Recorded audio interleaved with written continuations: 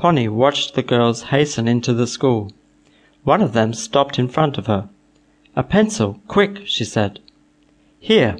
Pony picked up one and gave it to her. She grabbed it and turned to cross the road. "Hey!" Pony called out. "You haven't paid me for it. Give me 25 paisa." "Oh, I'm sorry," the girl said, coming back. "The bell has rung. I was in such a hurry I forgot." She fished out a 25 paisa coin from her bag and handed it to Pony. "Here, take it. And don't call me Hey. My name's Sheila."